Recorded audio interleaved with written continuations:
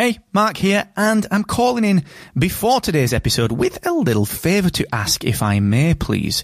You see, today I'm changing the format of the Podcast Accelerator. I'm trialling a longer form deep dive episode, real specific actionable takeaways, and introducing my recommended podcast tool of the week. Now, the format is ever so slightly different. It is a little bit longer, and during this episode, which is a huge, deep dive, massive piece of free podcast education, during this episode, I'm going to break off for about 90 seconds to recommend a podcasting tool that I think will help you. And at the end, stick around, because there's a new section at the end, which is 3 actionable takeaways that you can implement today based on today's deep dive. So let me know what you think of this new format, please. That's the favour that I'm asking. You can do that on Twitter at Mr. Asquith, and you can get the written version of this over on my Twitter profile as well. Once again, that's at Mr. Asquith, and enjoy this episode of the Podcast Accelerator. Apple is building something, or maybe some things, in podcasting. Of that, I have no doubt. But what? Well, I've spent a while collating my thoughts into a big deep dive analysis, and I'm going to read that deep dive analysis for you right here on today's Podcast Accelerator. I'm Mark Asquith, CEO and co-founder of Rebel Base Media, where we make technology for podcasters, including Captivate.fm, the world's only growth-oriented podcast host, where you can host multiple shows and take advantage of industry-leading podcast hosting for 7 days completely free at Captivate.fm. Now, this is a big episode. It will probably take me about 35 minutes to get through this post. And this is a blog post that I've put out over on the rebelbasemedia.io website. And it's a complete rundown, a bit of a background and an analysis of what I think Apple could do in podcasting and some of the things that I think they won't do in podcasting. It's something that I've been putting my thoughts together on for a long time. So look, I've put the link to the blog post in the show notes. So whatever device you're listening on, if you want to go and read this instead, or if you want to share the link to someone that you think would benefit from it, this is up as a blog post on the Rebel Base Media site as well. Okay, and like I said, this link is in the show notes.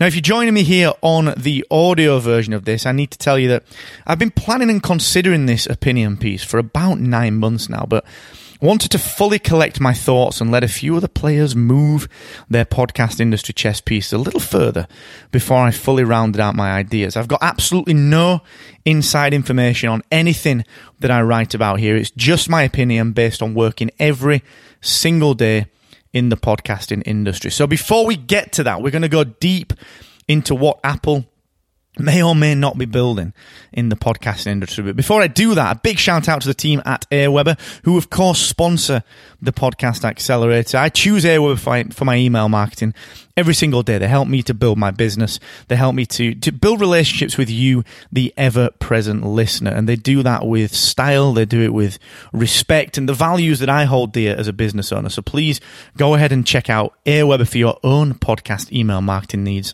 And you can get 30 days free at markasquith.com/Aweber.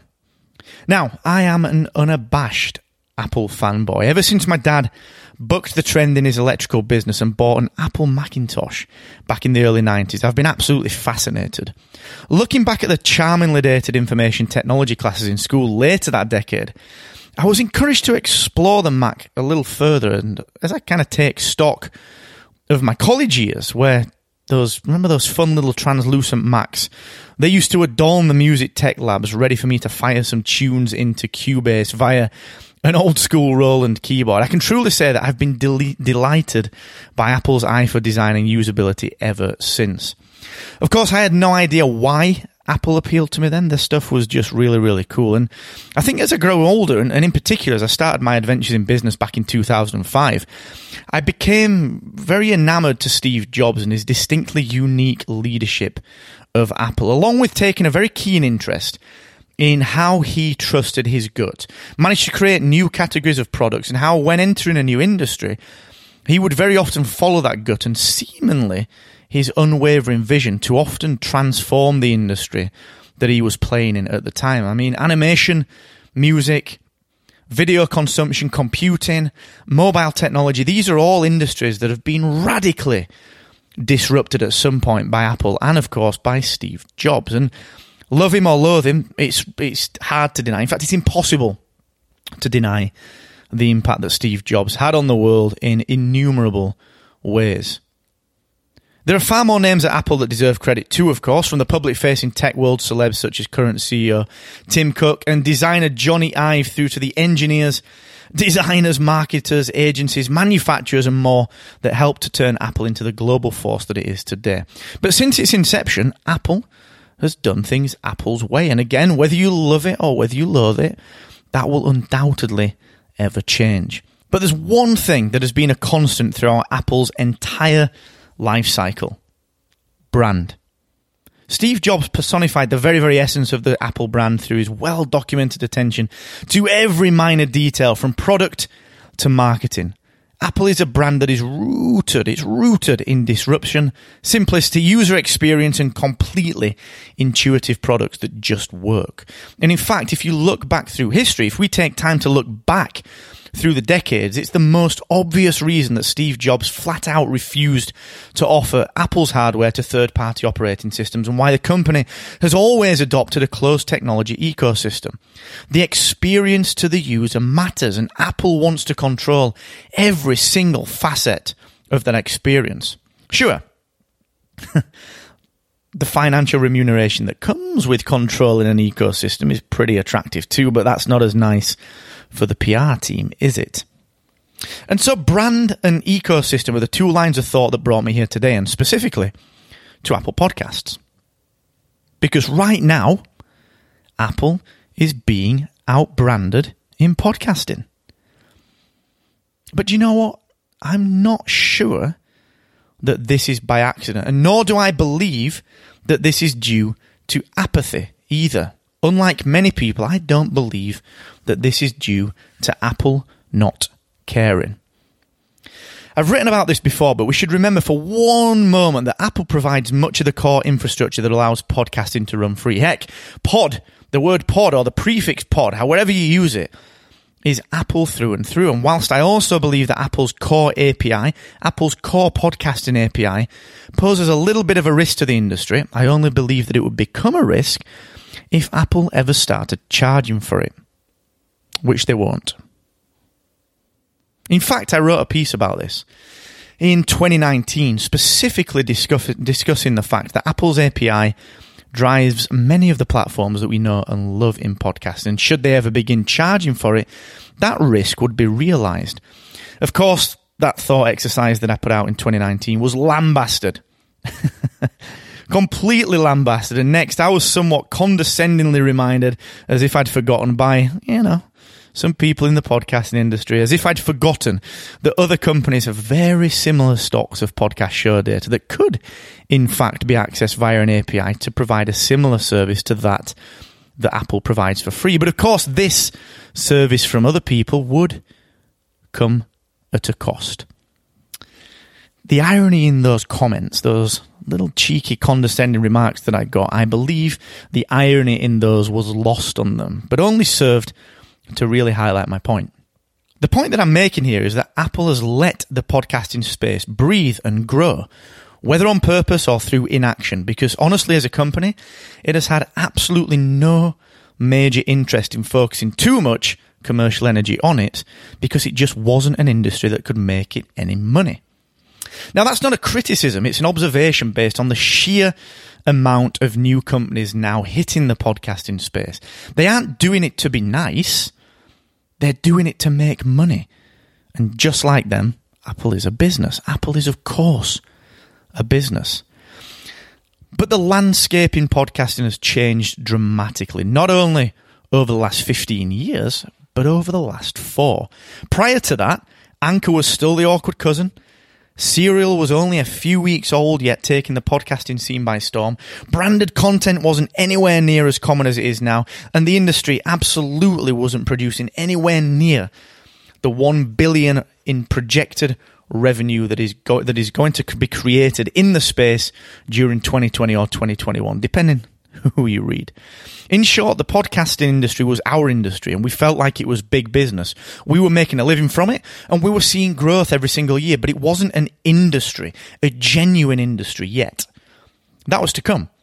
And so Apple can probably be forgiven for sitting back and watching, hopefully taking stock of where the puck would be and not where it was back then.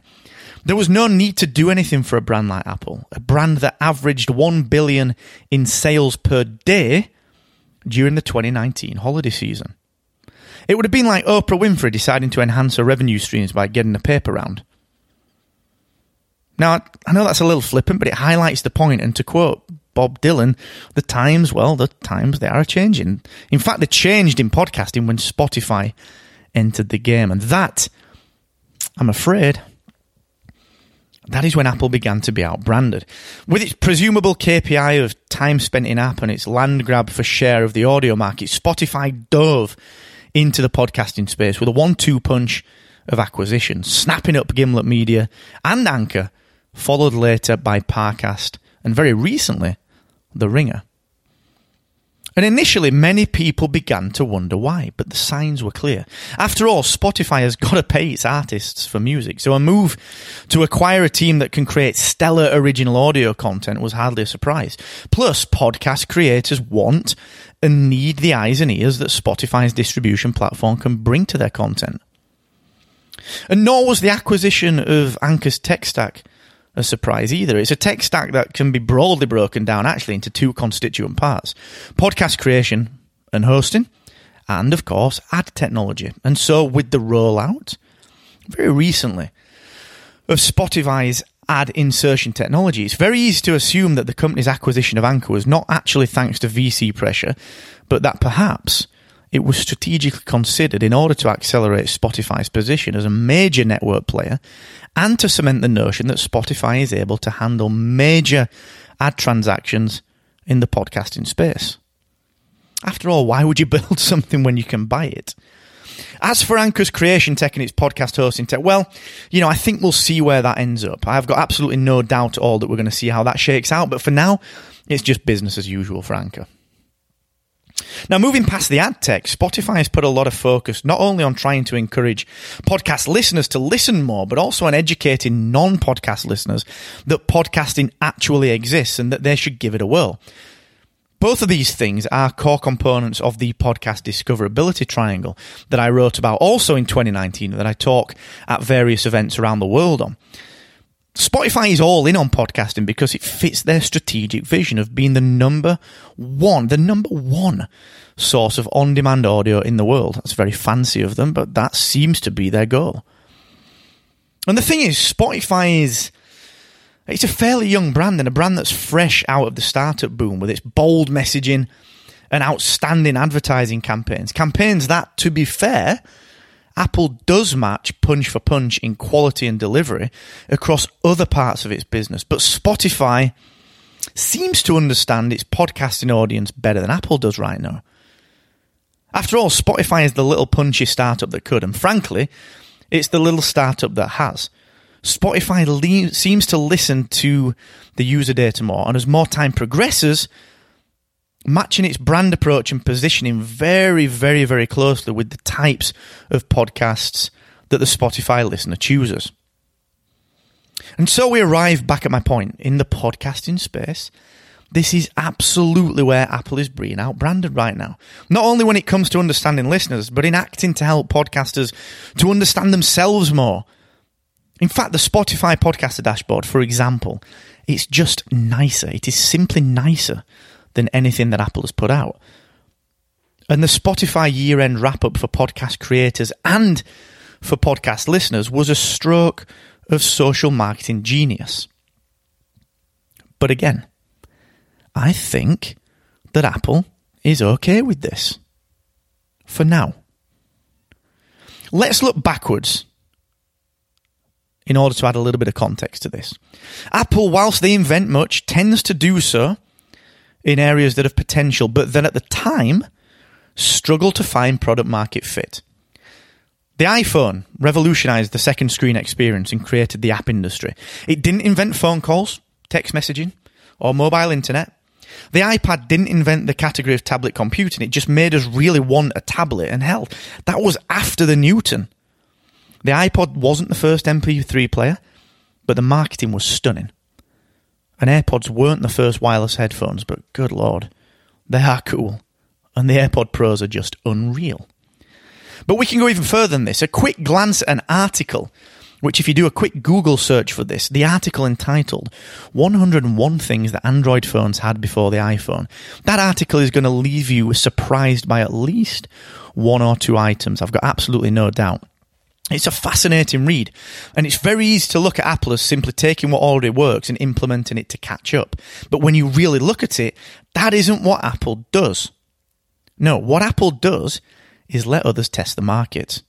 Apple lets other companies do much of their research for them. Apple lets companies educate the market on their book, and then Apple looks and listens before launching something that takes what already exists and turns it into something that is easier to use, often more fun to use, and that they brand to their hilt with their name everything approach before creating a huge launch buzz and treating every tiny detail as a game-changing experience.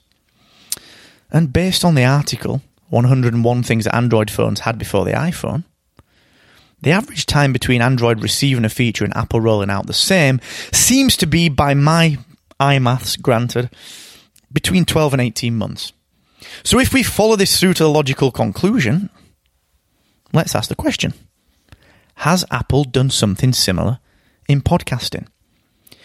Well, I think we're about to find out. You see, 2020, I believe, has plenty in store for the podcasting space, and the Apple team, I truly believe, will not be left out. After all, we know that Apple is heavily recruiting within its podcasting teams, with recent postings seeking out a head of partner relations for Apple Podcasts, a podcast server engineer, a software engineer for Apple Podcasts, a product designer for Apple Podcasts, business planning for Apple Podcasts, an iOS engineer for Apple Podcasts, and of course a product manager for Apple Podcasts in the personalization sector. Those are courtesy, by the way, of podjobs.net and the jobs.apple.com site. But if we distill those positions down to two main assumptions, something very real and something very obvious comes to fruition. Apple is making new, more user-centric podcast software and is looking to work with even more creators to, in turn, drive the user base up. And so I've been pondering for a while about what the next best step is for Apple Podcasts. And despite having absolutely no inside knowledge on this, I've been looking at it through the lens of Apple approaching things as they typically do, and also the potential growth of the on-demand audio industry over the next decade. But more than that, I've been considering Apple's recent shift away from being just a hardware and software company and looking at the shift to monthly recurring revenue models. You see, for the longest time, the mainstay of Apple's business has been hardware. Sure, they make decent software too in certain niches, but this has usually been packaged with the hardware into one marketable package. But if we look at the developments over the last few years in Apple Music, Apple TV, Apple Arcade, it's very, very clear that tying people into an ecosystem continues to be Apple's play, but that the modern, general market is now way more receptive to the kinds of subscriptions that were seen through those kinds of services. And coincidentally, or I don't know, perhaps not, we're seeing the adoption or the recognition of podcasting as a consumption option for more and more people every year, according to the amazing people like Tom Webster and his Edison research team. We're seeing that people want to consume audio more and more and more. In fact, in 2019's Podcast Consumer Report, it was reported that 70% of Americans aged 12 plus are now familiar with podcasting, and that number will likely only see rise during 2020 and beyond. The market has been educated. Enter Apple. Sorry, maybe that's re-enter Apple, actually. Perhaps that's more apt. You see, the reason I mention podcasting's growth is that with growth comes the flood of money. Recently, there's been a lot of controversy surrounding the newly minted The Podcast Academy and its Golden Mic Awards that were announced at Podcast Movement Evolutions in Los Angeles recently. I don't want to discuss that in depth here. It's not for me to discuss right here. But I was in the room for it, and I was in the corridors afterwards. And one of the contentious points raised is that big business podcasting could bring with it the notion of gatekeepers, controllers of the industry who may not quite be as altruistic as some of us in the podcasting industry would like it. Now, if we look up the word gatekeeper, we're presented with the following definition: a person or thing that controls access to something. And whilst RSS feeds are open, accessible and usable by anyone with access to the internet, podcasting apps that take those feeds and wrap an experience around them so that non-techies can enjoy the contents of the feed are really the gatekeepers of the industry, whether they like it or not. And the biggest podcast app for the last decade has been maintained and developed by Apple. That's right, Apple. The de facto gatekeepers of the podcasting industry, and the gatekeepers that, whilst at times have been a little slow to give podcasters what they want, have let podcasting simply be, without exercising any of the power that the sheer mass of Apple Podcast users automatically grants them. So what's next for Apple Podcasts? Well, I've got a range of thoughts on this, so I decided to break it all down into segments, along with specifics around why I think Apple could or should do something and why I think Apple couldn't or shouldn't do something. So let's dig in. What's next for Apple Podcasts? First, I think we need to discuss the listener ecosystem, payment processing, and creator monetization. So first, let's discuss ecosystem. You see, Apple is splitting out app offerings when Spotify is consolidating its app offering. So what we're talking about here is that all audio experience is inside one Spotify app. And very shortly after Spotify rolled in podcasting to its main music app, Apple did the exact opposite. It retired iTunes and did the exact 180, splitting out Apple Music and Apple Podcasts and then introducing the Apple TV software.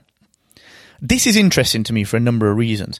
As I mentioned earlier, I think that Spotify likely has a KPI, a key performance indicator, that maps to time spent in app per user. And the introduction of cross-promotional playlists that mix music and podcasts together speaks to that notion. But there's no way for Spotify to increase my lifetime value to them as a customer. I mean, outside of the mass rollout of ads and using podcast creators to drive revenue in a way that generally pisses smaller creators off, Spotify really only has one bite at the cherry right now when it comes to monetizing me as a customer. You see, my Spotify premium subscription is quite literally the only thing that I pay them for. And sure, they'll maybe add microtransactions to the platform at some point, but this is where Apple has the edge. And if the team acts quickly on it, they can really, really do something. You see, not only could they allow me as a podcast creator to offer chargeable inbuilt bonus content via their snazzy bonus content type tag, which was introduced in 2017, and something I've long posited would be used to offer microtransactions, but if they wanted to, they could even charge some listeners a subscription fee each month for premium podcasts, which, regardless of your thoughts on them, are a valid business model as the industry grows up. That means that Apple, the business, has a way of generating multiple recurring revenue streams from me each month via Apple Podcasts, Apple TV, Apple Arcade, Apple Music. Oh, and guess what? Apple already has the model for how to do revenue shares.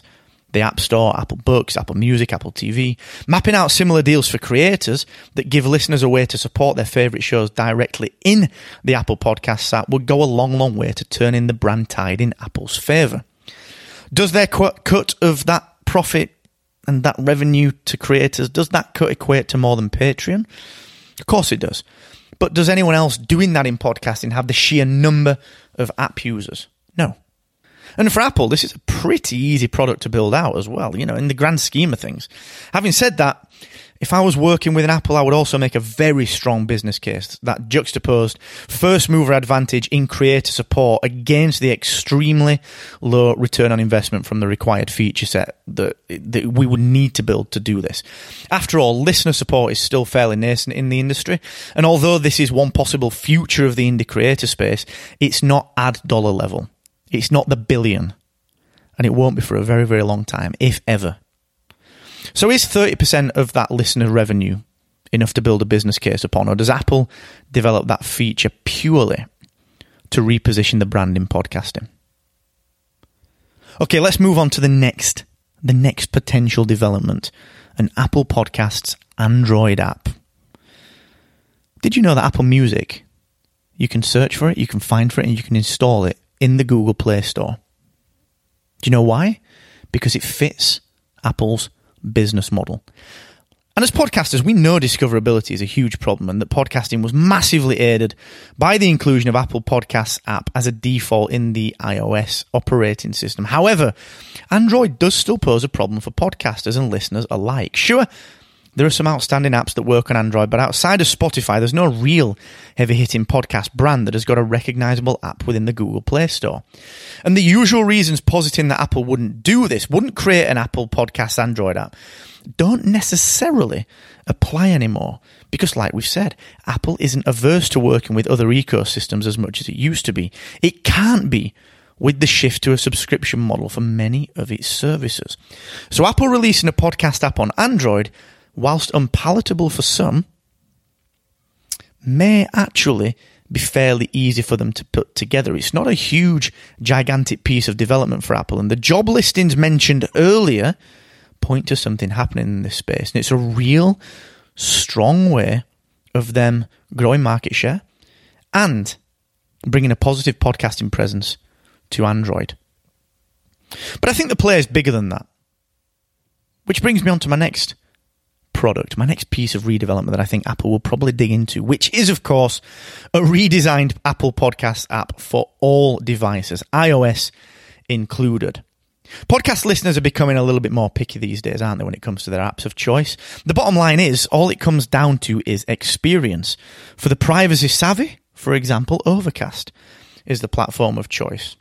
Now, sadly and somewhat surprisingly for a company that is known for its experiential design, Apple's podcast app on the iOS platform isn't the finest example of a podcasting app that puts the listener first, nor is it indeed the finest example of highly considered user experience work. But it's fair to say that Apple Podcasts, they're working on an iOS app. I think that's 100% certified, and I think it's coming fairly soon, especially given the job roles, again, that Apple has been recruiting for in the podcasting team. And I've got absolutely no doubt that this new Apple Podcast app will be well received if they get it right. Now, I'm putting the word right into air quotes because right is extremely subjective, and the second the Twitterverse doesn't like something, well, everyone with an internet connection somehow has got 10 years of experience in user interface design. However, I would urge Apple to work proactively with the hosting companies like us here at Captivate and the plethora of others out there before releasing and before even building UX flows and user interface prototypes for the new Apple Podcasts app. That way we can all work together on what listeners can benefit from, not just for now, but in the future too. Why is this important? Well, not only because hosting companies like us and our peers are the ones driving RSS innovations forward, but because from the perspective of a listener, Spotify is crushing it with their app. Regardless of whether you like your music in podcasts in one place or whether you like them split out into their own apps. Personally, I don't care as long as each is given the right care and attention. It's hard to argue that Spotify's most recent updates aren't a huge step forward for podcasting within its own user experience. And right now, Apple Podcasts is being massively outbranded in this area. As an example, Spotify really seems to have looked at the data on its users and integrated sharing options that match their users' demographics and behavior. For example, the ability to share an episode to an Instagram story. It purely matches their demographic. And please do not bet that Spotify is finished in this area either. I expect much more shareability of audio from Spotify in the podcasting space over the next year as it tries to grab new podcast listeners and pull them into the Spotify ecosystem first. And with this comes a very real chance that unless Apple not only keeps up here, but actually goes all in and tries to leapfrog Spotify in innovation with the Apple Podcasts app, people new to consuming podcasts may never even touch an Apple app to listen to a podcast. Wouldn't that be curious? But what about Podcast Connect? What about that? Are we going to see innovations there? Well, this is my next prediction. If Spotify is integrating with sharing tools like Instagram Stories, for example, isn't it only a matter of time before we start to see data on how many listeners shared our episodes across the various social apps? As one piece of a bigger picture, that kind of data is useful to a podcaster, and Spotify's podcaster dashboard already gives a fair amount of information to creators right now, with even more to come as I anticipate. But to be fair, the data in Apple Podcast Connect is fine too, kind of, showing listener drop-offs for listens in the Apple apps and so on, but we know that Apple has got more data that it could be presenting to us in a really quality dashboard. Integrating share data from the Apple Podcasts ecosystem plus, for example, the number of subscribers in that ecosystem would be a great start to things and would make many a podcaster happy. And the point here is, again, for Apple to get ahead of this. Apple right now shouldn't be looking at catching up. You see, they're already being beat up upon for being quote-unquote behind by many podcasters. So for my money, Apple should be slowing down a little bit and talking to as many podcasters as possible. Maybe even holding off on any Podcast Connect updates until they're confident that they can design a product that innovates. And I don't mean just catches up. I mean genuinely innovates in this space. Understanding, for example, what data stories can be crafted, designed and delivered to a podcast is something that Podcast Connect could really deliver upon, much like Spotify's end-of-year wrap. And given the market share and the charts that Apple possess, these are things that could be way more immersive, interesting, and ultimately useful to the creator. Will this happen? Apple Podcasts will get an update via Apple Podcast Connect. Apple Podcast Connect is absolutely getting an update at some point within the next 12 to 18 months. Of that, I'm pretty confident. But the real question is how far Apple is willing to innovate and how much they're willing to give creators when they do update the Podcast Connect platform. A curious step, indeed, that Apple could explore in this space is helping to refine metrics across the whole industry by being a little more open with their data. And whilst I don't see the need for Apple to work any more closely with bodies such as the IAB, that'd be too big a voice in the space. Beginning to work with hosting platforms like a Captivate on passing data through to them would be a huge leap forward in helping to understand genuine listener behaviour in an anonymous manner.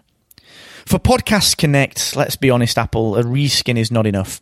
Podcast Connect has got to change the game for a creator, and knowing that the people at Apple seem to want to put the creators first, because that's what the people at Apple genuinely seem to want to do. The people at Apple are fantastic, and they seem to genuinely care about the creator. So I do think there's some hope here. And honestly, as a little bit of a pointer, a little bit of banter, I'd maybe consider changing the name. It's not really sexy, is it? Podcast Connect. Spotify has its Spotify Podcaster Dashboard. Google has Google Podcast Publisher Tools. I mean, I don't know, go with something like the Podcast Creator Console or something that does what it says on the tin. So, on to my next thought exercise. Apple Ad Tech. Apple Ad Tech. iAd. Anyone remember that? Apple did do ad tech. Apple is not new to ad tech. But Apple also seemingly respects privacy within its brand values. Hence the ability to now sign up to Apple integrated logins using a spoofed email address generated by Apple so that we can keep our data personal. Podcasting's privacy discussions have actually only just begun too. When we really dig into that, privacy in podcasting, we've only really just got started with. And as companies like our Captivate brand continue to add our own voices and values to the privacy mix with things like our full transparency mode and our listener privacy policies, things that actually had a big influence on things like the PRX Privacy Symposium. You know, these were big influential factors bringing the conversation to the table. It's very clear that privacy is a hot topic in the industry right now. And there is a lot of fear-mongering about privacy in certain corners of the podcasting space, although from GDPR and CCPA concerns to more and more RSS prefix-led aggregation services that collect data and seem to spring up at a rate of knots, that fear-mongering will continue. But despite that, podcasting has to shake itself and see where it lands as an industry on privacy. And whilst Apple could no doubt bring fantastic ad tech to the podcasting space, Honestly, it won't. It's the wrong move. It would put Apple in the sights of everyone who either wants podcasting to remain ad-free or who believes that privacy is a risk to listeners right now. Apple doesn't need that. Okay, Apple as a brand has got some work to do, and this is the wrong move. So Apple, as much as I've heard it thrown around in conversation, Apple will not, in my view, move into the ad tech space. But privacy in podcasting will shake out. Apple just right now has got no need to add fuel to that fire for what would amount, honestly, to absolutely no return for them. Okay, the other big thing that I've heard bandied about a heck of a lot is Apple exclusive podcasts. Will Apple develop exclusive podcasts? Now, I've seen this thrown around in conversation a little, but right now, I don't think so. I don't think Apple will move into Apple exclusive podcasts, either in a paid for manner, like Luminary, the monthly recurring revenue premium podcast subscription, or a land grab manner like Spotify is doing. Why? Well, for Apple to generate $1 billion, it takes 1.4 days. That's the entire ad revenue of the podcasting industry this year, generated every 1.4 days for Apple. Apple doesn't need to do it. And so a pay-to-listen monthly subscription model just doesn't make any financial sense for Apple, nor does an exclusive content strategy that relies on ad sales. What is the point? The industry just isn't big enough. And when you look at the growth of companies such as Wondery, you understand the sheer scale of investment and work required to create a show that is not only of the very best quality, but that performs financially. And even then, Wondery only touches content that it knows it can sell. Otherwise, what's the point? Apple just doesn't need to create audio IP that it can then license to TV or movie studios. That's where the cash is, and it's why big podcast networks create shows that can be optioned. Apple needs to do it the other way around, as it is doing. Use the podcasting ecosystem to supplement their TV subscriptions. Putting out content that is completely designed to support their TV shows via podcasts is an entirely different strategy, and that is what they're doing. That strategy breeds stickiness in their TV subscriptions and gives the viewer or prospective viewers something to enjoy and be supplemented with outside of the TV experience. Putting out podcast content that is completely designed to support their TV shows is an entirely different strategy, and it's a strategy that they are already employing.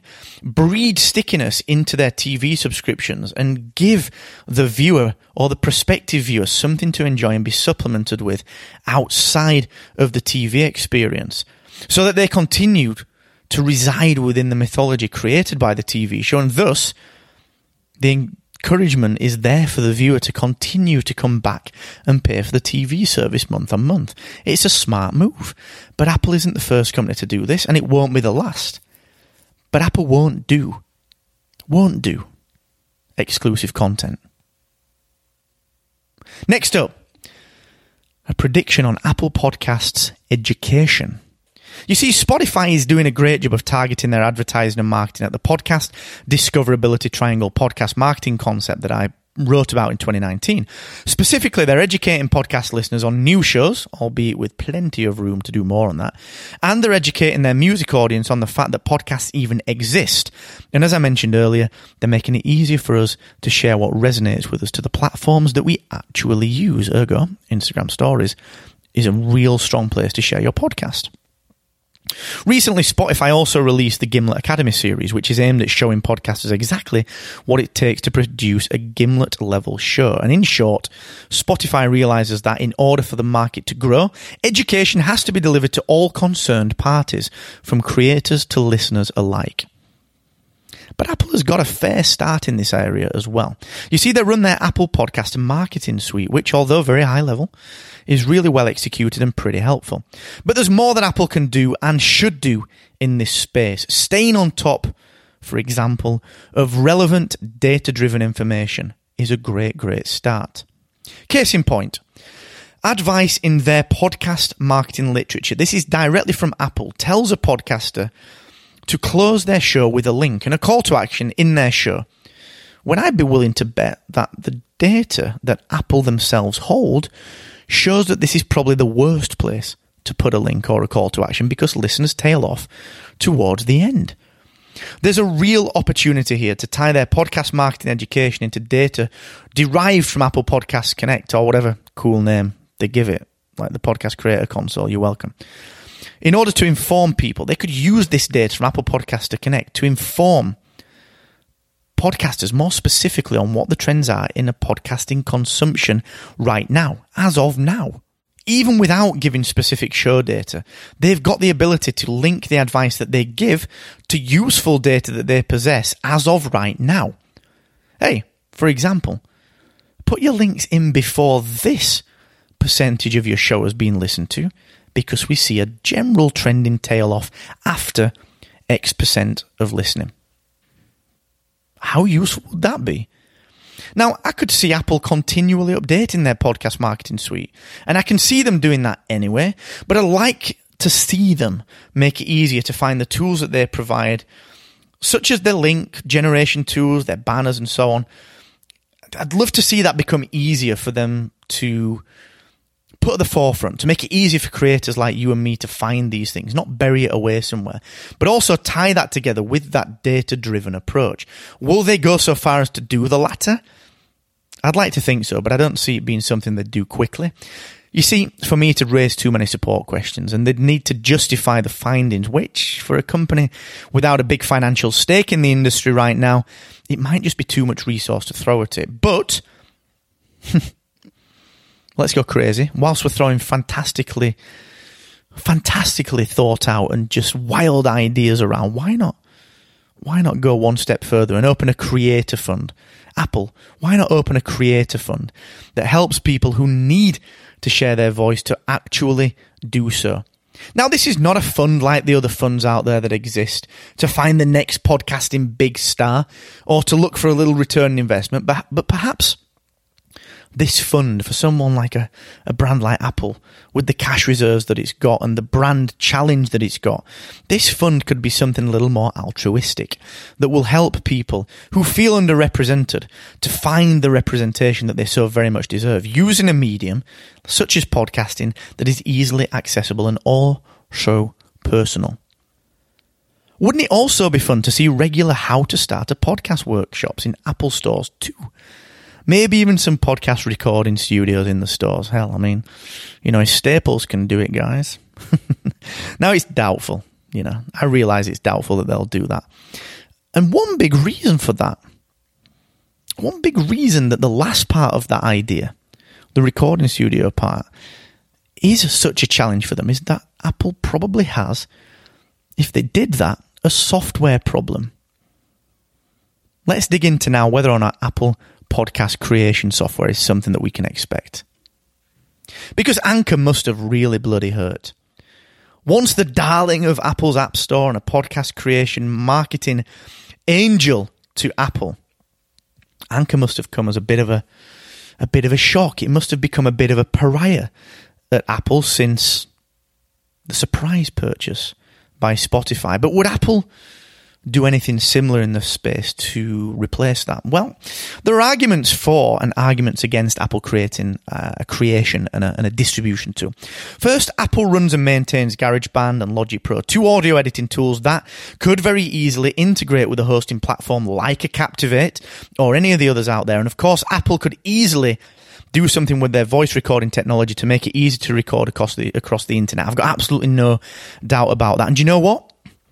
Compared to designing and building a new iPhone, it's not a huge job, is it? But what's the point? Where do we, if we're Apple, where do we make our money if we build a creation tool for podcasters? Well, if I'm in business development at Apple, it's the first question I ask. And if there's barely any money to be made in podcasting because, one, we don't need the vast library of creator content that Anchor's got on its books, nor are we interested in ad tech or ad revenue via podcasting right now, then why create some problems? And the major problems, frankly, that would come with serving a podcasting audience that will shout loudly if something isn't quite right. The only reason to build or acquire the component pieces of a creation, hosting, and distribution platform like this would be to position Apple in podcasting and get ahead of where the industry growth comes from over the next decade. This would purely be a brand play, a complete positioning tool and a repositioning to bring Apple back to the head of podcasting's ecosystem. And that is the only reason to even consider this from Apple's perspective. And thinking bigger, actually, this is a pretty strong way for Apple to own podcasting by giving something away for free that gets people started easily. It's why Anchor did so well and why many in the podcasting business hated it, to the point where many continue to hate Anchor. In my view, anything that gets people started quickly and easy and that gives them a taste of what they can progress to in podcasting is only a good thing. Will Apple move into this space? Doubtful in 2020, but beyond that, it's a risk entirely predicated on the industry's continued growth. Okay, let's talk discovery. What will Apple do to aid podcast discovery?